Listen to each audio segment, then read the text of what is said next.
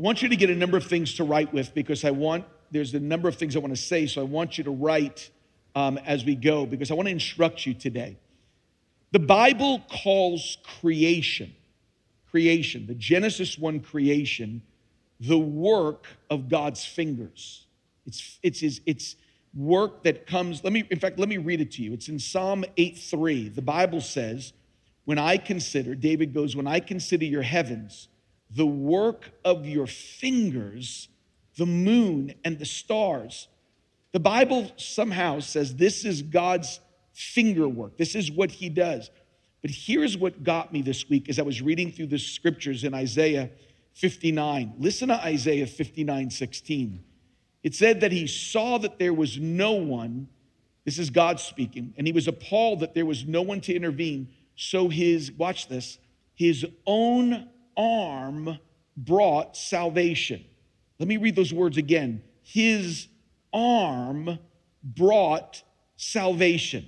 Pastor Tim, what does it mean? What are you saying this? Here it comes. Creation is the work of his fingers. Salvation is the work of his arm, which means what? It takes more work to redeem man than it does to create the heavens and the earth. Think of that. It takes more work to redeem man than it does to create the heavens and the earth, which means creation just needed his fingers, but salvation needed the arms of God to come down, which means that we are more work for God, and thank God for his presence and thank God for his patience. We are, you are, I am more work for God than it is to create a universe, because all of heaven goes to work for you to be a Christian. Father, Son, and Holy Spirit. I don't know about you, but I wept as I watched the testimony of that precious brother that was deaf and signing, how God brought him from atheism right into Christianity. I remember when we baptized him. I remember when God did that amazing work. But in order to do that, that is an effort of heaven. Keep this in mind, jot this down. No man can make himself a Christian. God alone makes Christians. A Christian is the operation of God, nothing less, nothing else. You can't make yourself a Christian. All of heaven has to go to work to make you a Christian. That's why the word Christian is such an important word today, folks.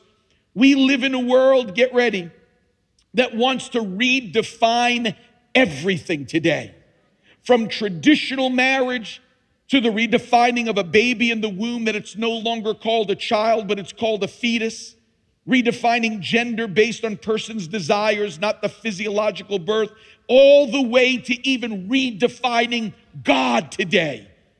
Missouri congressman last year opened up the 117th Congress and closed it with these words. Instead of saying amen, he said amen and a woman. Deciding that we have not defined God correctly. And can I just help everybody today? God doesn't need us to define him. He is God all by himself. There is a difference, and I want you to listen online, those that are watching from around the world. There is a difference between religion and Christianity. Other religions have advice. Christianity has news for you. Let me say that again. Other religions have advice, but Christianity has news. Other religions say you have to do this to connect with God. You must live this way to do these things in order for God to accept you. That's not what Christianity is. That's the advice of religions. Christianity is news. Christianity says this is what has been done for you. God sent his son to die for you in order to get you reconnected with God. That's why the word gospel means good news. Folks, can I just mention this to you? Since Christianity is news, I neither have the authority nor the right to redefine what God has done. I just have to tell his story. This is what God has done for you. We don't redefine what God has done. No one has that right. If God has done it, just tell the story. This is what God has done. He loves you. He sent his son. He died for you. He rose again so you can have a brand new life. And he's coming again for us. That's the good news of Jesus Christ. And there is one word I want to make sure we're real clear about today. I want to give you a biblical definition of it. It's going to come in simplicity, but I want to talk to you today because there's no more redefining. I want us to ask this question because I want to define it for you, is what is a Christian? What is a Christian? We've got to get this one right. I want the Bible to define this word Christian. I want the Bible to tell it like it is, nothing watered down and no additives. There is a word that this generation has really, I'm not sure if they understand it. We grew up with this word. It looked, if you had a Bible, there was one other book that you always had with your Bible, and it looked like a phone book, and it was called a concordance. How many remember the word concordance? Everyone who had that had what they called a Strong's Concordance. Let me just help you of what a concordance is. Concordance, it's an alphabetical index of every word the Bible uses and where it occurs. You could look up a word alphabetically. The word, you can look up anointing from A. You can go down the line and look up the word marriage. You can look up the word holy. Any word you want in the Bible, and the Bible will list all the times it is used and where it is found in the Bible. Now, here's what's amazing. If you look under C for Christian, take that big, giant book that looks like a phone book. Let me just even ask this today. How many have a concordance still in their possession? Look at this. We have a lot of older folks here today. So I do too. So let me just make sure you know I'm in your club. I was in a barber shop recently, and somebody was getting their hair cut, and the person looked too young to have gray hair. And I found out that now young people dye their hair gray, because I just said, come to Times Square Church. We'll do it for free. You just come here. The battles just keep coming and coming, and so that's just what we do. Listen, I may be gray up here, but I'm hot in my heart for Jesus down here. If you were to open up that concordance and look under C for the word Christian, this may surprise you. The word Christian is only mentioned 3 times in the entire New Testament. 3 times. You would figure a word like that would be pages when you look at it.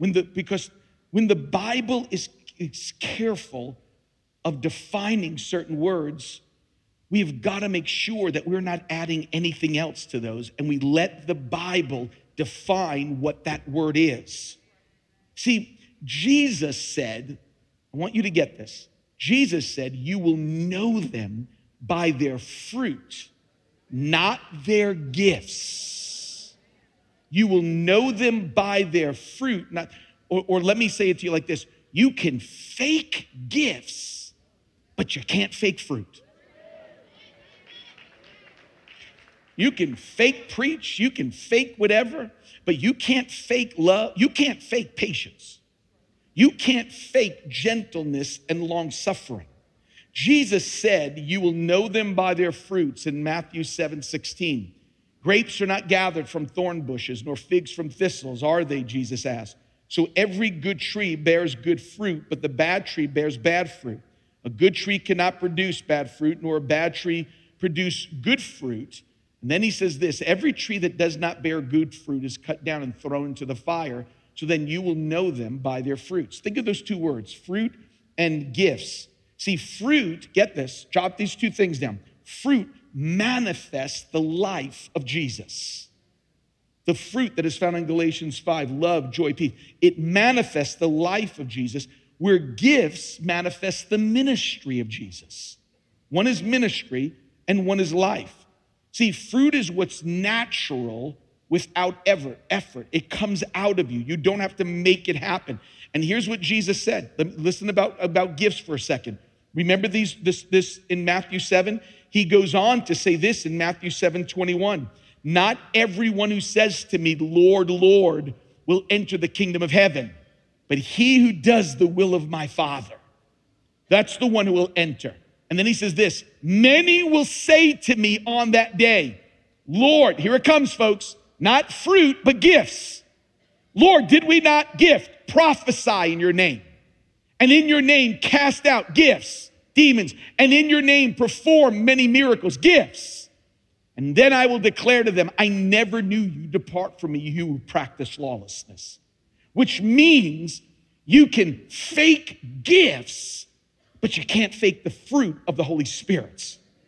So that's why I want you to see the fruit of this word that comes out of the scriptures 3 times. We say the word Christian often, but the Bible will use it sparingly to make it easy for us to ultimately get this one right. So I want to build our definition and see the fruit that begins to come out of this word. I want you to see the only 3 Bible verses that has the word Christian in it, and I want to build from there today and challenge you with this. Those that are Christian, I'm going to challenge you. And those that maybe like the video that we saw today of our precious brother in the deaf ministry, I want to also challenge those that maybe even here today as an agnostic, as an atheist. Maybe you have been in part of a religion, but you've never heard the good news of Jesus Christ.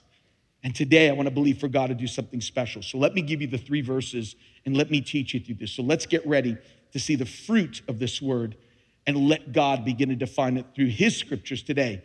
First time the word Christian is ever used in the Bible. Here it is. Number 1, jot this down, Acts 11:26. Very first time. And here it comes. And the disciples were first called, what's the word? Christians in Antioch. And here's what I want you to write down. I believe that a Christian, here it is a reminder. I'm going to explain that. A Christian is a reminder. See, the church didn't make up the name Christian for themselves. The word was put upon them by an antagonistic city that was totally against them. This isn't the Christians coming up with a logo or coming up with a mascot. This was a name that was put upon them. In fact, the world put this upon them. The word Christian to them was a derogatory slang made up by non-Christians. That's who made up the word against them. The group in Antioch said, let's call them Christians. And here's what's amazing. You ready for this? The word Christian literally means little Christ. That's what it means. The city was saying, you remind us, your fruit, your life reminds us of the man on the cross that we crucified a year ago. That you remind us of him, so let's call them Christians. This derogatory slang, one of the greatest compliments I've ever received was from a prostitute that I was sharing the good news with on the streets of Detroit. Her name was Kamuchi, and she was the theater prostitute of the building that we were wanting to buy to put a church. Many of you know when Cindy and I started in Detroit, we bought a 900-seat XXX movie theater and turned it into a church. They ran the movies till the day we bought it, and then we turned it into a church. And Kamuchi worked that theater. And this young lady, before she became a Christian, gave me the greatest compliment, gave me the Christian slang word that to me was so endearing. She said to me, she said that she looked at me and she says, her words, you're like the man with the thorns. It's the only way she could describe it. You're like the man with the thorns. Let me tell you the backstory of it. Kamuchi came into the church one day and asked me to pray for her. She used to call me Father Tim. She said, Father Tim, I need you to pray. When I went to lay hands upon you, she said, stop. She says, you can't pray for me. She said, I don't have any money. I said, Kamuchi, what are you talking about? This is what she said. She says, the other churches that I've been to in this area, the ministers charge me to pray for me. And this is what she said, her words. She said, they will open up the Bible, they give me a verse, they'll turn and go Ephesians 3:1 and 2. 3:1 and 2. And she says, that means they gave me, from the Holy Spirit, they gave me the 3-digit lottery number that I give them $25. They give me Ephesians 3:1-2. I bet 3:1-2, and then they pray for me. I read to her that Matthew 7 verse, that not everyone who says to me, Lord, Lord, will enter the kingdom of heaven. I said, you can fake gifts, but you can't fake fruit. And when she looked at it, this is what Kamuchi said. She goes, that's how you do it. I said, what are you talking about? She says, the numbers on top of the page. She said, I never knew what the numbers meant. So 7 means chapter and 20 means verse. She goes, give me another one. So I said, okay. So all of a sudden I said, okay, I want you to go. I said, let's go through this. And I opened up the Bible and I said, let's turn to Romans chapter 3. And so she's turning in the Bible. And I said, I want you to read this out loud. Read 3:10. She goes, okay, there is none righteous, not even one. I said, got it. I said, okay. She goes, give me another one. I said, okay, let's go to Romans chapter 6, verse 23. For the wages of sin is death, but the free gift of God is eternal life in Christ Jesus our Lord. She says, this is amazing. I'm finally figuring. I said, okay. She goes, give me another. I said, okay, let's go to Romans chapter 10. She has no idea I'm taking her on the Romans road at this point. And so all of a sudden she goes, if you confess with your mouth Jesus as Lord and believe in your heart that God will raise him from the dead, you shall be saved. She goes, this is amazing. She says, you're saying to me that if I confess with my mouth Jesus is Lord, believe in my heart that God was raised from the dead for me, that my life can be changed. And I looked at this less than 100-pound prostitute whose body she didn't know at that time is riddled with AIDS. And as a side note, after going to heaven and seeing Jesus himself, I want to see my dad. My mom right now is 100 years old. She'll probably live till Christ comes back. I'll tell you that right now. But I'll tell you this, the next person I want to see is a little 90-pound prostitute that has been changed by the power of Jesus. And I watched her that day. This is what she said to me. She said, you're telling me if I accept Christ, that when I die, there's a place I can go that I'll never cry again. I said, there's a place just like that. I said that you'll never cry again. And she goes, are you serious? And then I said, I want you to go to one more place, Kamuchi. And then I brought her all the way over to Revelation chapter 22. And I just said, I want you to read this. I want you, Kamuchi, to look at this with me. And all of a sudden, we began to read, Revelation 21. And it says, he shall wipe away every tear from their eyes, and there will no longer be any death or any mourning or any crying or any pain, for all those old things have passed away. And I remember leading that precious woman to Christ, and it all started because the fruit, the life just reminded her, you're like the man with the thorns. See, a real Christian looks like Jesus, not like a church. A real Christian looks like Jesus, not like a denomination. A real Christian looks like the life of Christ. And folks, if people look at you and think of Times Square Church, then we failed. I don't want them to think of us. My goodness, I want them to think of him. I want them to think that you are like the man with the thorns. When the world sees us, do they see the real thing? Do they see the real Jesus? And do they want Jesus when they look at us? Just to see a little bit of our lives, are they going, I want what you have?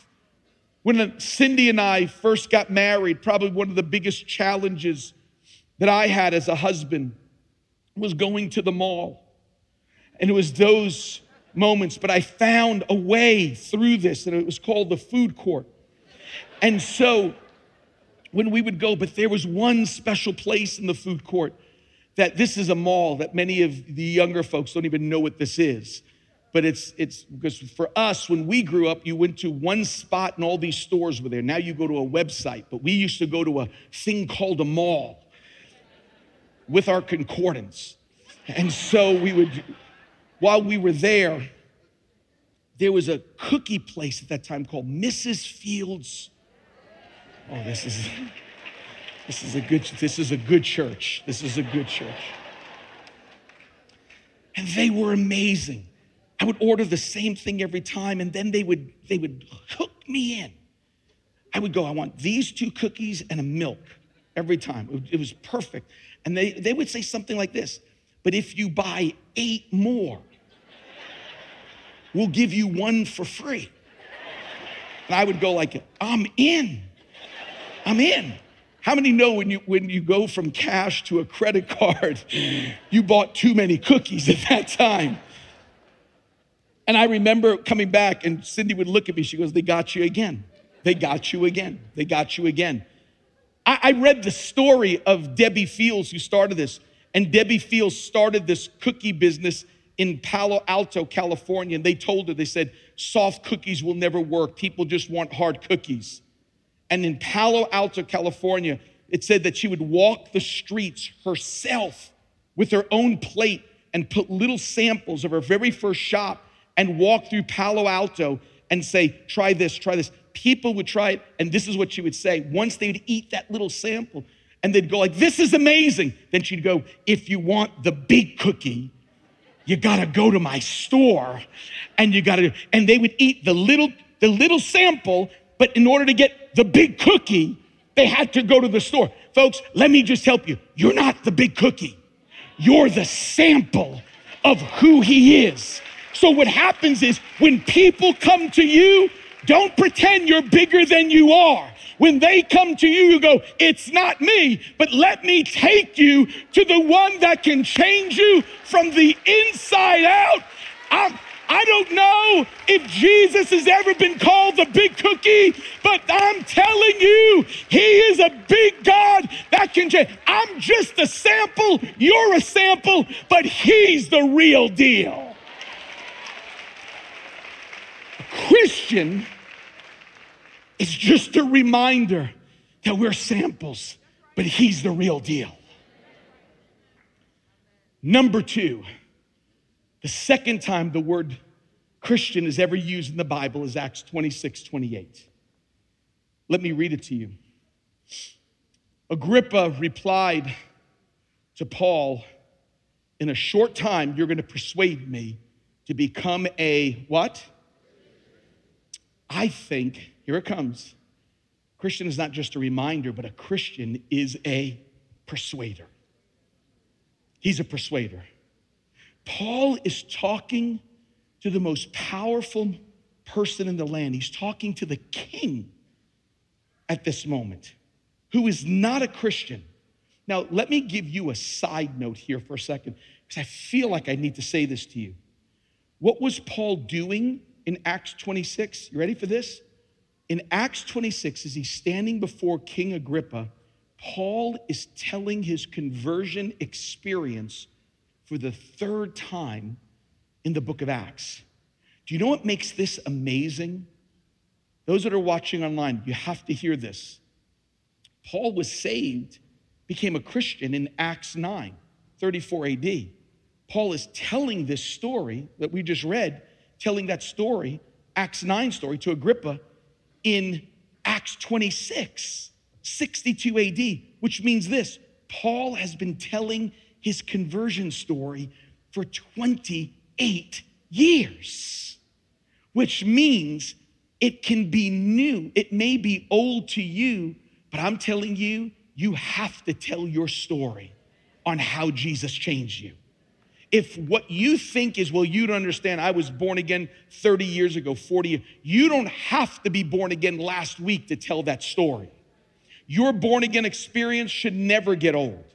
The great evangelist D.L. Moody would tell his story wherever he went, and someone said to him one time, I've had people say this to me, Moody, we've heard that story. To his response would be, people need to hear that story, and I have to tell it every single time. People need to hear your story. Tell it over and over again that this is what happened to me. This is what God did in my life. Be the persuader. The Apostle Paul was telling his conversion experience a third time, and not as information. He was persuading a king. The Apostle Paul wasn't dispensing information. He was trying to persuade this man to be a Christian, which means this: Jesus is not just right for me. Jesus is right for the planets. You don't just tell the story going, here's what happened to me. This is what happened to me, and it can happen to you. See, keep this in mind. Your faith may be personal, but it's not private. You have to have a personal encounter, but it's not private. We're persuaders. That's why someone said the gospel is only good news if it gets there on time.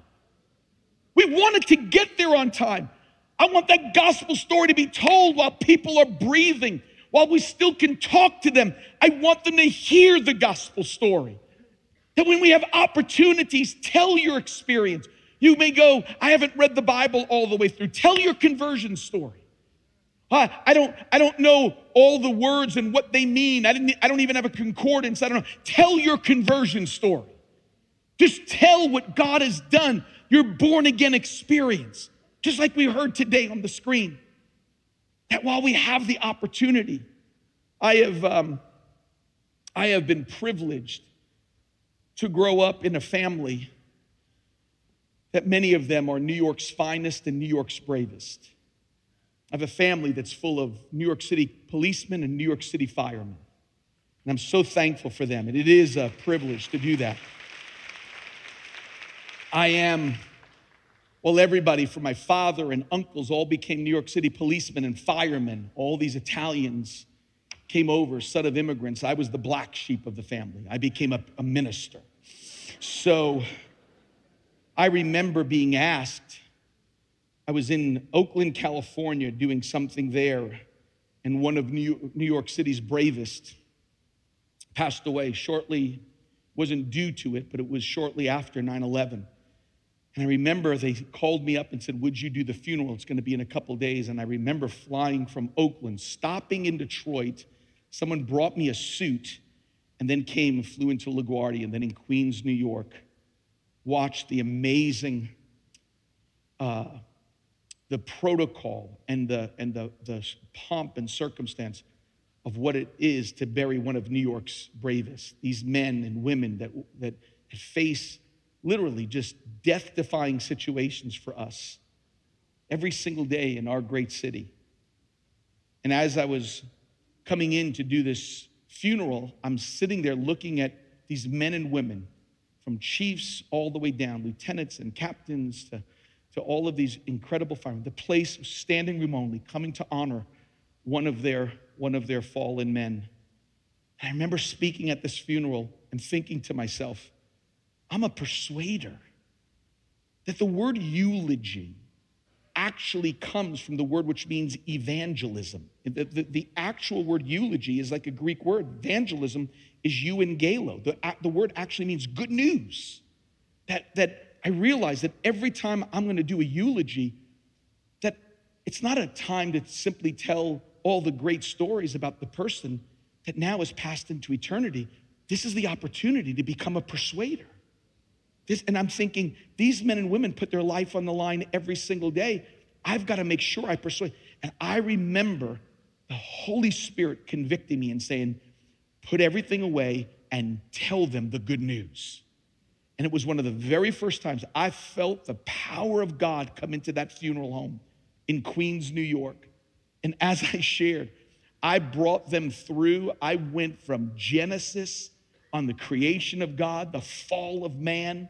I walked them through the Old Testament on how man has failed, got to the gospel that God loved us so much that he sent his only son, and that Jesus who was sent from heaven, died on the cross for every one of your sins, and then he rose from the dead, was brought into heaven. He's on the right hand of God the Father, but he won't be there for long because he's coming back again. And you thought a New York fire was hot? There is a fire in the book of Revelation that burns hotter than any fire you can face, and the cross of Jesus Christ came to put that fire out. So you can be born again today. And I remember telling every one of the New York's bravest, close your eyes, bow your heads, and if you want to be born again. And I remember that day, every hand went up in that place. So I said, I thought they didn't understand. So I said, put your hands down, because none of you understood what I said, what it means to be born again. I said, if you want God to come into your life and change you, if you want Jesus to come, that you don't have to face the fires of hell, I want you to raise those. All the same hands went up. I couldn't believe it. At the end, one of the lieutenants gave me their fireman's coat. The lieutenant thing was on it, New York Fire. And he says, listen, I can't give you very much, but I want you to have my coat. This is what I wore at 9/11. I want you to take it with you. Folks, I wore that, and I remember it was a hot day in New York. I wore that. I was sweating, but I'm telling you, I was wearing that coat. I went back through LaGuardia TSA, got on that plane, and I remember sitting on that plane drenched in sweat, but I had on my fireman's coat. And let me tell you, that guy next to me looked at me and he saw the coat and he says, are you a fireman? I said, yes, I am. I said, I put out hell and make sure that people know. And he says, what? What are you talking about? So I took that man and I started in Genesis. I told him about the fall of man. I walked him through the cross. And when we got to Revelation, I said, right here in C13b, you can be saved from hell because God came 2,000 years ago to change you from the inside out.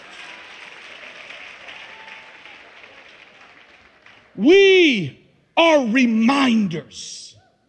Look at your neighbor and say, you're not a big cookie. Tell him that right now. You're just a reminder. Number two, we're persuaders. I'm not here to give you information for a notebook. I'm here to make sure that you get to heaven. That's what I want. Those that are watching online, those that may be watching throughout the week, I want you to get to heaven. I don't want you tuning into Times Square Church. We'll be gone one day. I want to see you in heaven. We are reminders. We are persuaders. And let's close with this as we finish. 1 Peter 4:16 is the final time that the word Christian is used. Let the Bible define it. So in order to be a Christian, we are, not to be a Christian, the fruit of Christianity is one, we are reminders. Number two, we are persuaders. And number three, this is going to be the tough one. Let me read it to you. 1 Peter 4:16. But if anyone suffers as a Christian, he's not to be ashamed, but is to glorify God in this name. This is the tough one. A Christian is a sufferer for doing what's right. I added that parenthesis there for doing what's right because it's a contrast to the verse that precedes it in verse 15. Because verse 15 and verse 16 talk about two kinds of suffering. The two kinds of suffering that's there in that book is this. There's suffering that comes from sin, and there's suffering that comes from being a Christian. And he delineates between these two. Listen to verse 15. He says, make sure that none of you suffer as a murderer, a thief, an evildoer, a troublesome meddler. He said, then what he was saying was, that's not godly suffering. When you do dumb stuff, you're not suffering. So if you go like the Yankees are down 3 games, you're not suffering. Okay, let me just help you. You're not suffering. The season may be over. The Mets didn't even get through the first round. I'm suffering as a believer. No, you're not. You're not suffering. You're suffering from that's not even suffering. Many that are listening online, I want to talk to you for a second. Many that are listening online from around the world understand the word suffering as a Christian. Those that have been watching online from the Middle East, you understand what it is to suffer as a Christian. I don't say this meanly, but us here in America don't have the complete concept of what it means to be a Christian, but we're not far from it. I want you to listen carefully. We're not far from it. It's fast approaching. How is it approaching, Pastor Tim? Here it comes. When you define things biblically, you will suffer as a Christian. When you start defining things with what this book says, let me explain to you what I mean by suffering, because we're not choosing suffering. The great devotional writer, Oswald Chambers, listen to these words. He said it like this. He said, to choose to suffer means that there's something wrong. But to choose God's will, even if it means suffering, that's a different thing. Listen to these words. No saint ever chooses suffering. He chooses God's will, as Jesus did, whether it means suffering or not. Do you know how important that is, folks, to understand? What he was saying was this. We choose God, and by nature of God's will, we're part of a world that will bring suffering because we choose God. We don't choose suffering, we choose God. As a Christian, you have to be able to do what's right without a standing ovation, without a plaque. Most of the right things you will do on your job, on your campus, in the country that you're watching from, your only audience will be God. But to get heaven's approval is worth everything that's there. I understand, because really what suffering does, it really determines what kind of Christian you are. Or I like what one man said. He said, Christians are like tea bags. You never know what kind you are until you're in hot water. How many have been in some hot water? It's just, that determines, that's it. Not if you show up on Sunday. The Christian is gonna have to live with God's smile when the world is frowning upon you. Jesus said, the world hates you because it hated me first. Listen to it. If the world hates you, you know that it hated me before it even hated you. In John 15:18. That's why I truly believe that when we get to those moments that we're gonna have to define things biblically, we're gonna have to define things outside the doors of this church, suffering comes. It was Dr. Martin Luther King Jr. who said the ultimate measure of a man is not whether he stands in moments of comfort and convenience, but when he stands at times of challenge and controversy. Folks, can I just tell you, and I don't consider this suffering. I remember months ago when I had to sit in this pulpit and define what we believe that in the womb of a mother is a living baby. Don't let the world, and we went right to Psalm 139. Folks, look at me for a second. I defined it through the scripture. I let the scripture define it. That is a living soul that says, I've written your story. This is what God says, not what you say and not what legislation says. God says, I've written the story of those children before they even came out of that womb. Now, I want you to understand, when I said that on that Sunday, listen, balcony, listen, main floor, when I said it on that, I watched 20 people walk out on me. It doesn't affect me. I'm gonna preach this Bible. It doesn't affect me. It won't affect me. You can, listen, I don't consider that suffering because I'm preaching and you're not clapping for me and I'm going like, oh, I'm suffering up here. Let me just tell you, we don't understand that. That's not hot water to me. I'll stand for this word. We'll stand here for this word. If they persecuted Jesus, they'll persecute us. Why? Why? Because we're connected to Jesus, not to a church.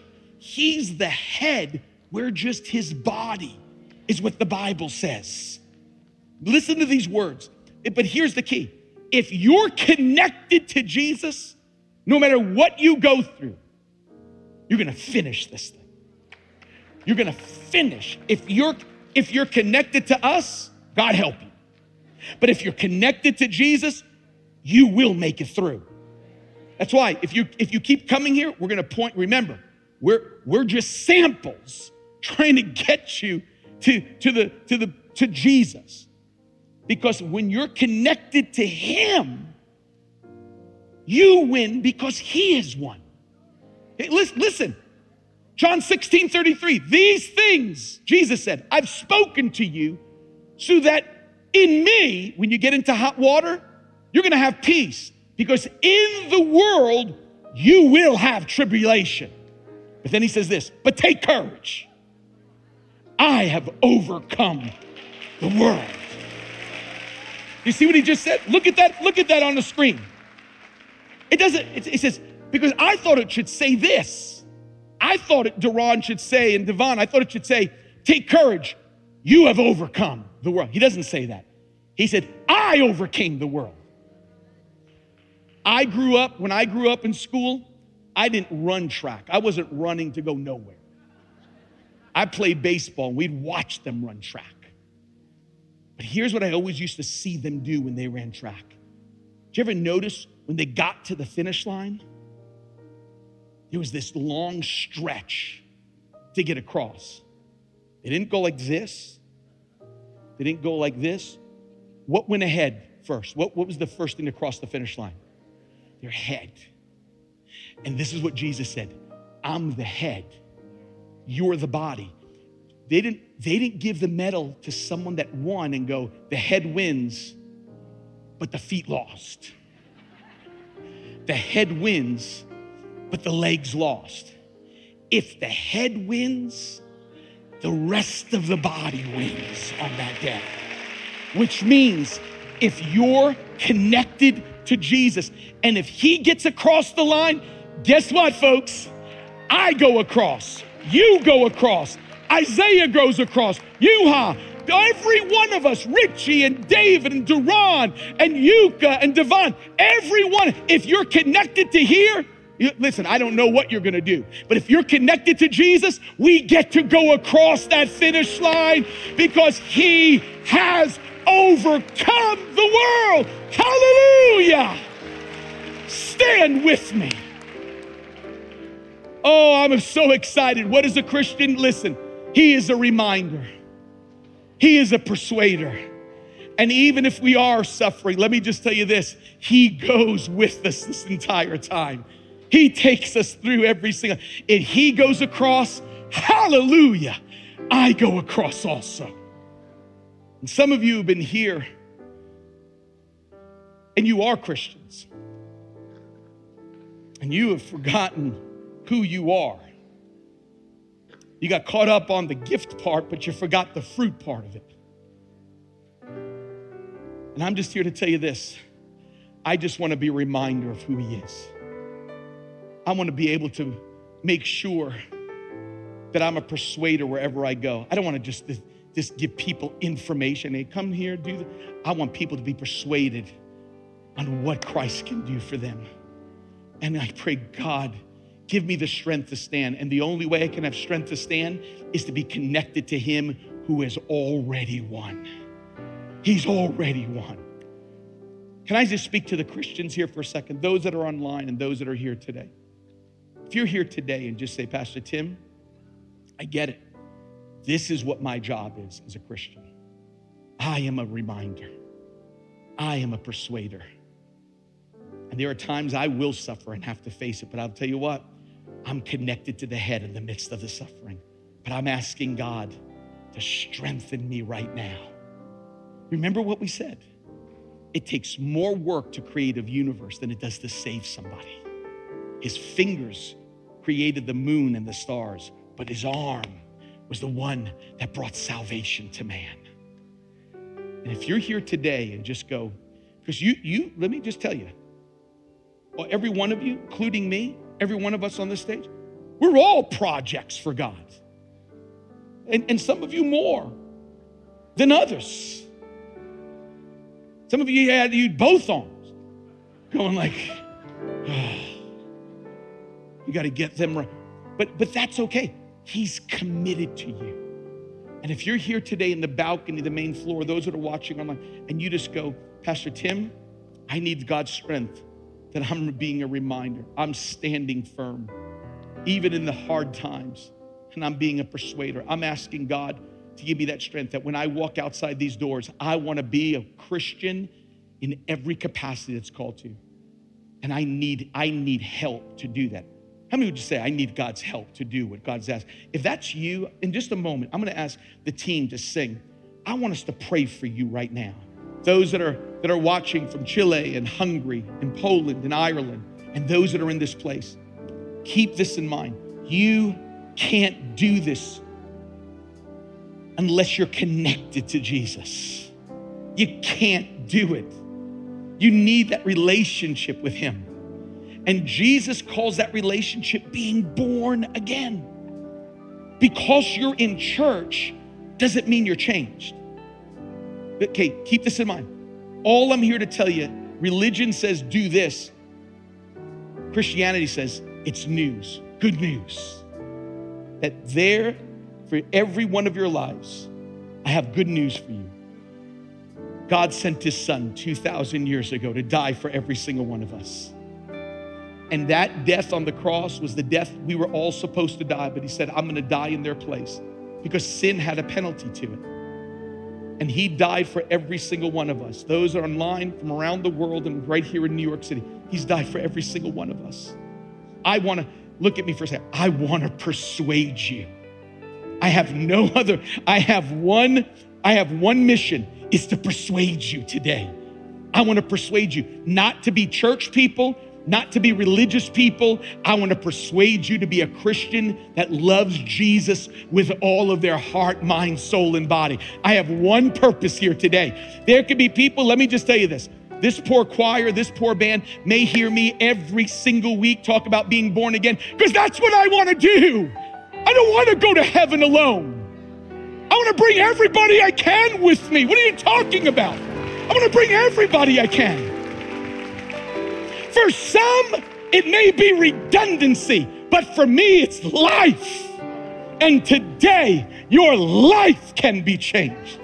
It can be changed. This brings joy to my heart. What are you doing, Pastor? I'm persuading. That's what I'm doing. I don't care if you're a king. I don't care if you're an athlete. I don't care if you're an ambassador. I don't care if you're homeless. We had some years ago, we had here at this altar, Superman and the Statue of Liberty get born again. If you're ever wondering if Superman's saved, yes, he is. And the Statue of Liberty. But today could be a day that he changes you, that born again relationship. God changes you from the inside out. How does that happen, Pastor Tim? It's when you trust your life over to him. You admit I'm a sinner. You ask him to come in and change you from the inside out and say, God, you're in charge of my life, not on Sundays, but every single day. Be Lord of my life. You heard the gospel. You heard me walk that precious prostitute through it. Can I tell you why I was in Oakland, California? I was doing a chapel for one of the Major League Baseball teams. And I sat in a room with 12 millionaires making money that I will never experience in my life. And I don't need to. I bless them. And if you're here as an athlete, and you got to bless you. But here's what I looked at them.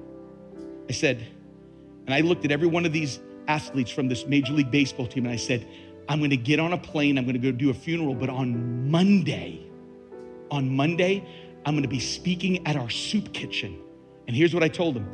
I'll be speaking the same message that I just told you in the clubhouse. Because it doesn't matter how much you make or if you're in a soup kitchen, we all need Jesus. Every one of us needs Jesus. That's what I did. I preached the same exact message at a soup kitchen that I preached in a Major League Baseball clubhouse. Because all of us need Christ. Doesn't matter where you're from or who you are. And if you're here today and say, I want that relationship with God that you're talking about, I want to be born again, online or in this place. We're all looking around. Everybody, every head up, balcony, and you say, Pastor Tim, when you pray that born again prayer, I want to start a journey with God. Put me in that prayer. Let me start it today, and we'll all pray it together, but I want to be part of that without any hesitation. If that's you, hold up your hand as high as you can. Say, put me in that prayer. Hold it up as high as you can. Keep them up. Keep those hands up. Keep those hands up. I want to see every hand that's up that says, I want that relationship with God. Look at that, folks. Look around you and just let's thank God for what he's doing. Online, you type the word decided in the chat line. Come on. I want us all to pray this together. Let's every one of us pray this. Come on, say this with me. Dear Lord Jesus, I believe you're the Son of God. I believe that on the cross, you took my sin, my shame, and my guilt, and you died for it. You faced hell for me, so I wouldn't have to go. You rose from the dead to give me a place in heaven, a purpose on earth, and a relationship with your Father. Today, Lord Jesus, I turn from my sin to be born again. Come on, now let's say this loud. God is my Father. Jesus is my Savior. The Holy Spirit is my helper. And heaven is my home. In Jesus' name. Come on, put those hands together. Thanks so much for listening. We hope you've enjoyed this message. And be sure to subscribe so you can receive new messages each week. Visit tsc.nyc for all the latest info on how you can stay connected. Also, don't forget that you can follow us on social media on all major platforms at Times Square Church. Thanks for tuning in today. Have a great week.